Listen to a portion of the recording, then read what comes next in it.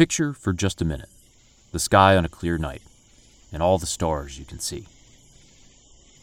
Then beyond that, what we can't see, all the suns too far away for our eyes to detect, and all their orbiting planets.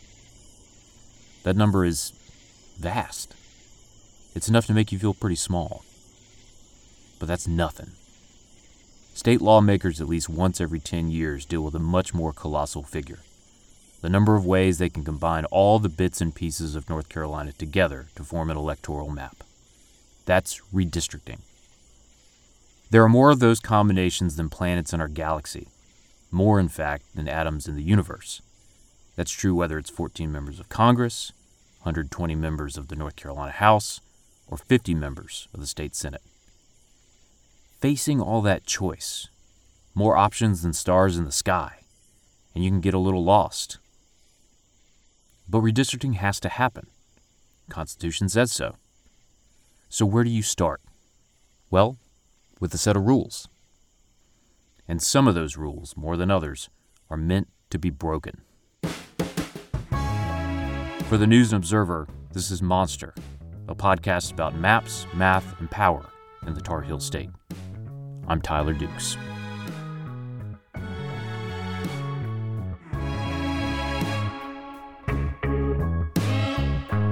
This week's episode, So You Want to Make a Map.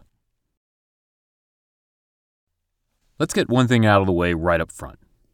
Redistricting is supposed to happen every 10 years, right after the decennial census. But it doesn't always work like that in North Carolina.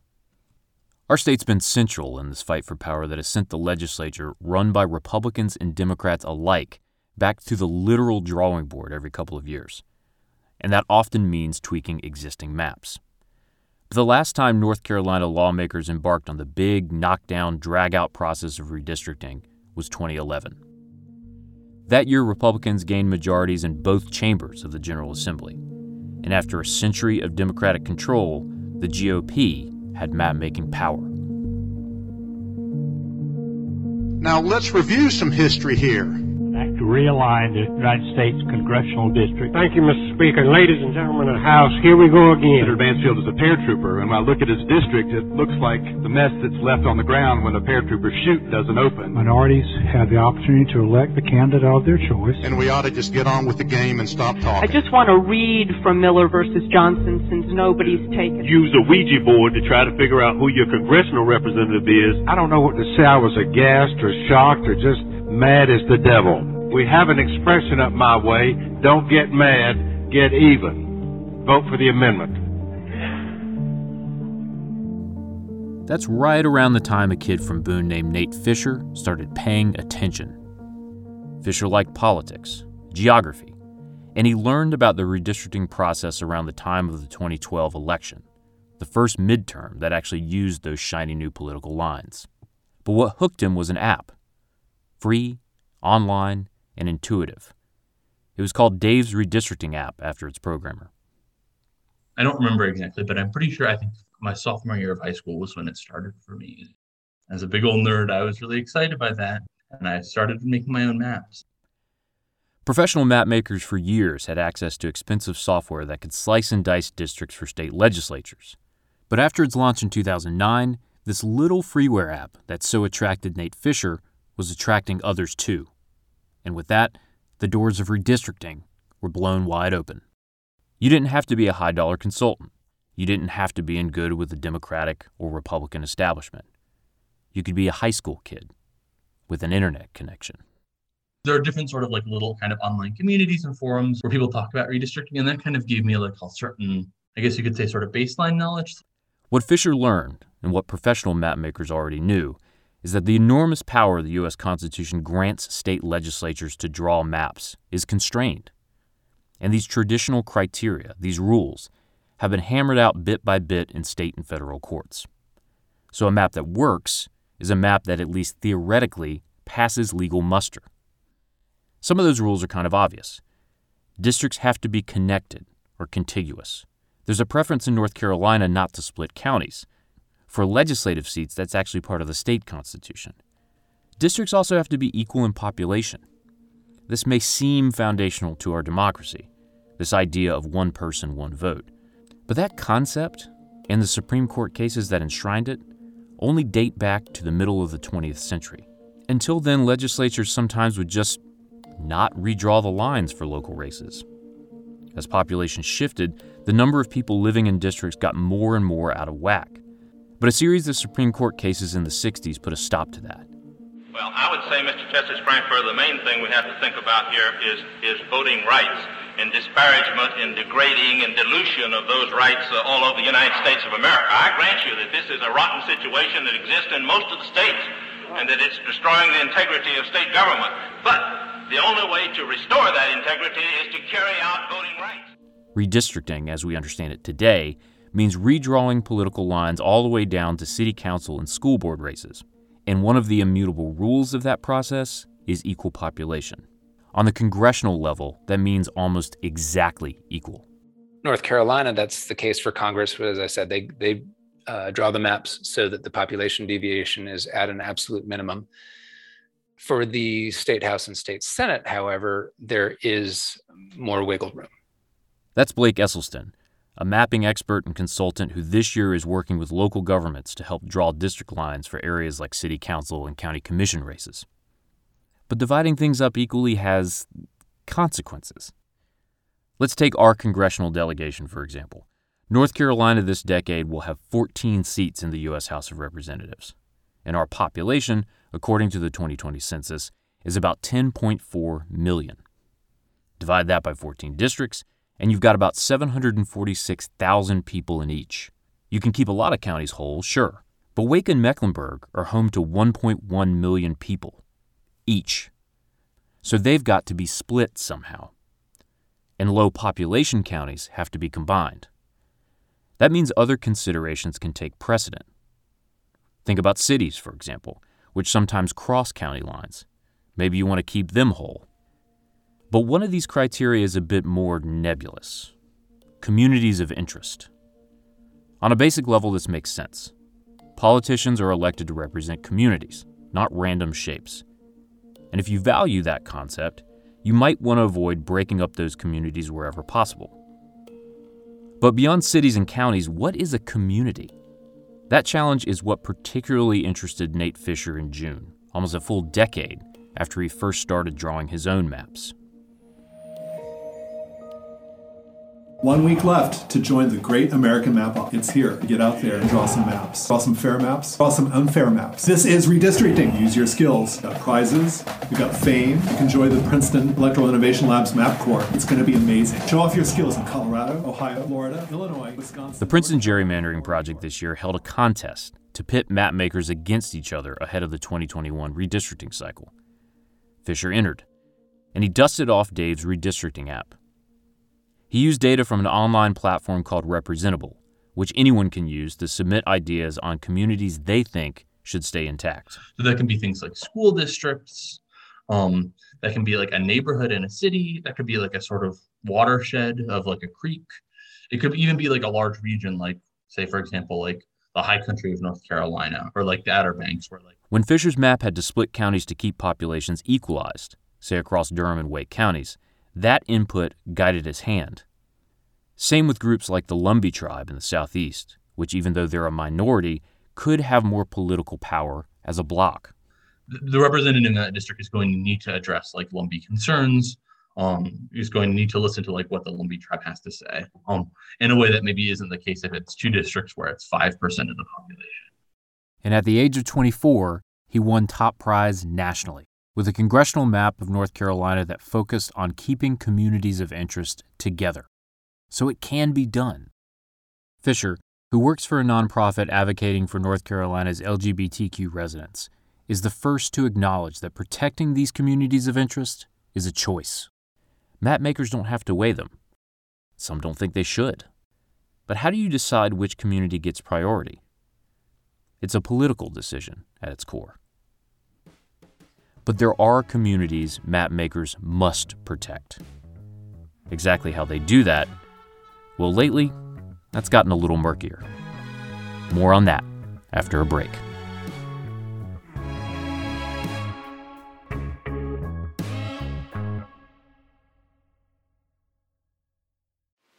I have the great privilege and the high and personal honor of presenting to you the President of the United States. A little over a half-century ago, Lyndon B. Johnson took the podium at the U.S. Capitol and signed into law a measure long awaited by civil rights advocates. He called it a triumph of freedom, and he said the time for injustice had gone. This act flows from a clear and simple wrong. Its only purpose is to right that wrong. Millions of Americans are denied the right to vote because of their color. This law will ensure them the right to vote. The Voting Rights Act promised to do away with decades of poll taxes, literacy tests, and other Jim Crow laws. Laws Southern Democrats started creating around the turn of the 20th century to block black citizens from voting. But North Carolina Central University law professor Irving Joyner points out that reversing generations of trauma was not an overnight fix. That's the way the law was. So you're talking about now a 60-year period where you had legal disenfranchisement, where people are growing up knowing that, well, the deck is stacked against me. So not only is the law unfavorable, but if I go out and I buck the system, then my house is going to get burned down. I'm going to lose my job. Somebody's going to shoot into my car. Somebody's going to harm my children. Somebody's going to harm other members of my family. Earning that trust back required a Herculean effort, and it required champions, black candidates who would bring people to the polls. Reggie Hawkins, a Charlotte dentist, was the first black candidate for North Carolina governor in 1968. He lost that election, but attorney Henry Fry won his race for state house that year, becoming the first black lawmaker in the state since the late 1800s. And more followed.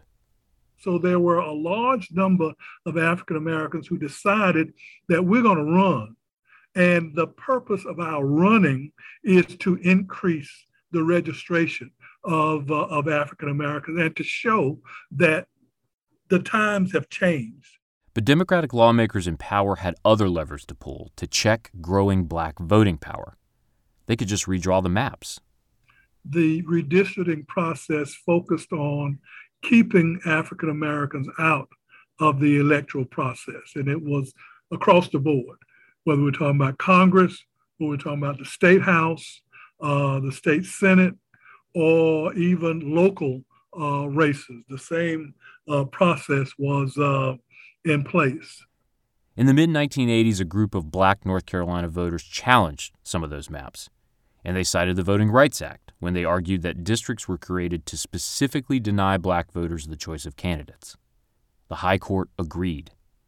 What resulted was the Jingles test, named for the Supreme Court case that established it. The ruling underscored exactly how the VRA mattered for map-making in places where voting was racially polarized.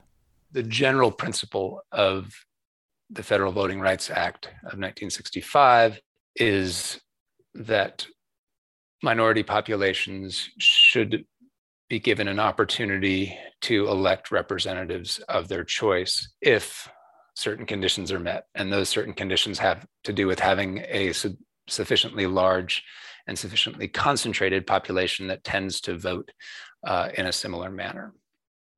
The result, voting rights districts, lines specifically drawn to empower minority voters. That often meant black voters specifically. But the country's changing demographics and voting habits are making things a little more complicated these days.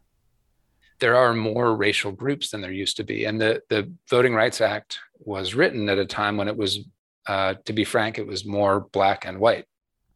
Failing to draw VRA districts might land a map in legal hot water, but those districts can also go too far. We'll hear argument now number 92-357, Ruth O. Shaw versus Janet Reno. Mr. Everett. In 1991, North Carolina's Democratic legislature approved a congressional map that included a single voting rights district in the Northeast, where a black candidate was likely to win. The Republican minority in the legislature, though, wanted 2. So did the NAACP. And here's where separating partisanship and race can get tricky. When you draw lines to include more black voters, enough to become an outright majority, that boosts the population of white voters in surrounding districts. Black voters tend to vote Democrat, and when a district gets whiter, it tends to vote more Republican. The GOP at the time acknowledged that its proposal creating 2 majority-minority districts, these voting rights districts, could actually help the Republican Party pick up more seats, even a majority in North Carolina's 12-member delegation. But black leaders were torn. The NAACP sided with Republicans. They thought more black leaders in politics trumped potential partisan fallout.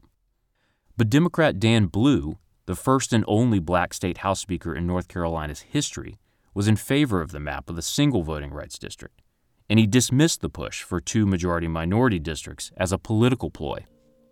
The Democrats, though, didn't have the final say. The VRA required the U.S. Department of Justice, then in GOP hands, to pre-clear redistricting plans in many parts of the country, especially the South.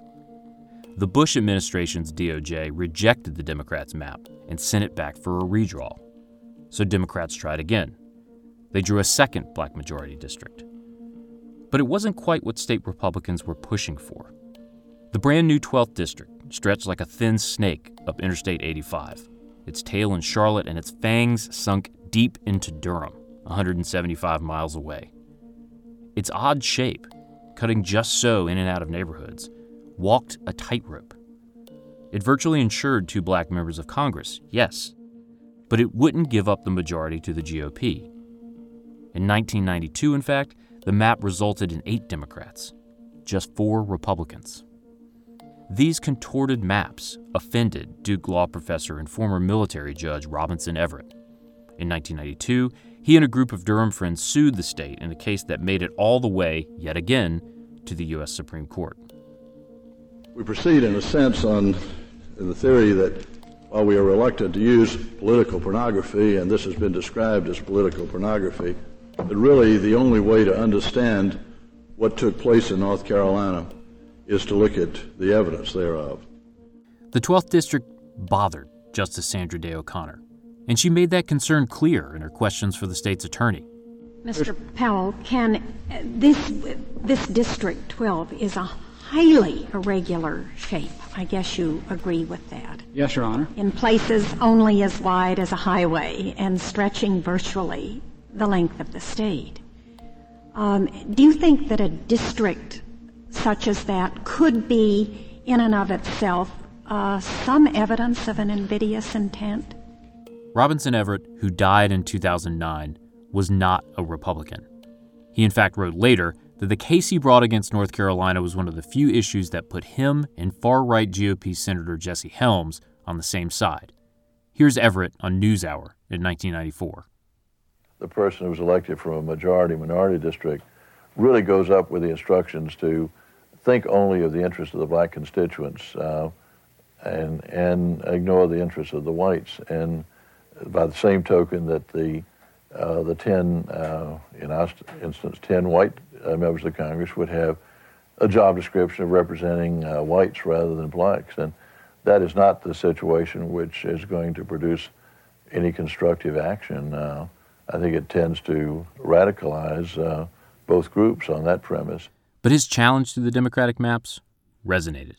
In an opinion authored by O'Connor, the court found that the VRA doesn't grant total freedom when drawing race-based districts. Justice O'Connor dealt with this odd-shaped district, and she concluded in her mind that, well, I don't know what the intent was, but this just looks funky. This looks like it's you've been conniving in something, and she got her dandruff up over the way that the district looked. A lot has changed since 1991. The DOJ no longer reviews district maps to ensure they protect minority groups. Preclearance, as it's called, stopped after a 2013 Supreme Court decision that effectively gutted that section of the VRA. And lately it's been Republicans whose maps have been overturned by courts for diluting black voting power. But appearances still matter. To the High Court, and to voters. Because there's something about these funky shapes that doesn't quite sit right with most of us. We can tell just by looking that something's off, something monstrous. More on that after a break.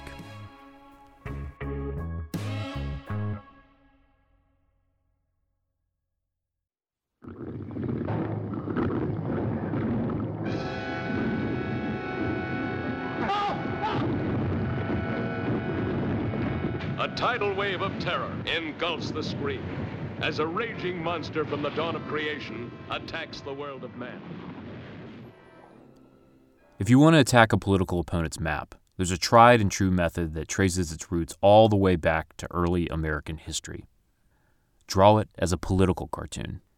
In 1812, a Federalist newspaper in Massachusetts devoted a quarter of one of its pages to a depiction of a gnarly set of lines signed into law by Governor Elbridge Gerry, a Democratic Republican. The map's face was dragon-like, with a set of sharp teeth and a pointed tongue. It had wings and claws. They titled it the Gerrymander, a new species of monster. It wasn't the first time an American political party had drawn lines in its own self-interest. And although the cartoonist was probably using a hard G to evoke Gerry's surname, the term stuck. We now use gerrymandering to refer to maps we feel are, for one reason or another, unfair. A lot of those unfair maps can be pretty ugly. They have tentacles that dip down into liberal or conservative enclaves, limbs that stretch and wrap around neighborhoods of black or white voters, or sharp points that converge to break a city into splinters. These monstrous shapes can signal two major traits of gerrymandering. Packing, where you consolidate voters into districts they're certain to dominate, or cracking, where you split them up and guarantee they're an extreme minority. Evidence of packing and cracking is often central to racial gerrymandering cases. Does a map concentrate too many black voters in a district, or break them up to dilute their voting power? The questions are similar for partisan gerrymandering cases too, just sub in Democrats or Republicans. But what's the opposite of a monstrous district? Turns out that's something you can measure. It's called compactness, and there are dozens of formulas you can use to evaluate just how janky a shape is. Which one's best isn't all that clear, according to Michael Lee. He's a lawyer with the Brennan Center for Justice, a group that's active in the fight for fair maps. There's still actually a fairly robust debate about, whether some of those are the best measure. Some of the most standard ones that we use, it turns out that they're standard just because they were included in redistricting software. You can, for example, calculate a district's compactness using the ratio of its area and its perimeters squared. That's a Polsby-Popper score, where a circle is the most compact you can be. You can also wrap a theoretical rubber band around a shape and add up all the blank space that doesn't touch. That's called convex hull. Or maybe instead of a rubber band around a district, it's a perfect circle. And the smaller the circle's area, the more compact the shape. Compactness is one of those traditional redistricting criteria a lot of map makers still use to evaluate district lines. That includes North Carolina. And it's important to people. Dozens of residents brought it up at a recent hearing on how state lawmakers should redistrict this cycle. First and foremost, I want to thank each and every one of y'all for taking your time to being with us this evening. I believe that districts should be drawn in a compact format. Make districts compact. We want compactness so that are compact in form, equal compactness, which a lot of people have talked about. Create maps that are more compact and competitive. Counties, we should try to make our districts as compact as possible. We ask for compact, competitive districts at all levels of government. And it makes a lot of sense beyond the issue of ugly shapes. A compact district, theoretically, means a voter has a rough idea of the district they're in, and representatives don't have to make a 175-mile drive to get from one constituent to another. But compactness is complicated for North Carolina. We're along a coastline. We've got a mountain range along our western edge. For other states, it's even worse. It may look ugly, but that is like a function of God, putting the Chesapeake Bay through the middle of Maryland, right? Compactness can be a shortcut, a flag that helps us measure the monster, really quantify it. But putting a number on something doesn't necessarily make it more objective. And ranking those numbers doesn't always make it more fair or less gerrymandered.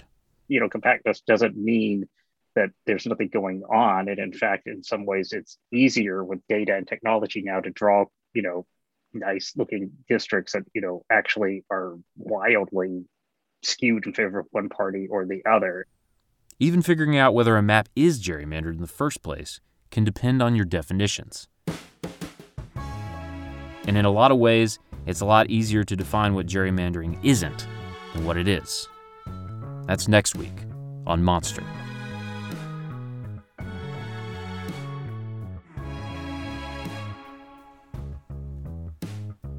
Monster is reported and written by me, Tyler Dukes, for the News and Observer. It's produced and edited by Clifton Dowell, with editing and production help from Kathy Clabby and Davin Coburn.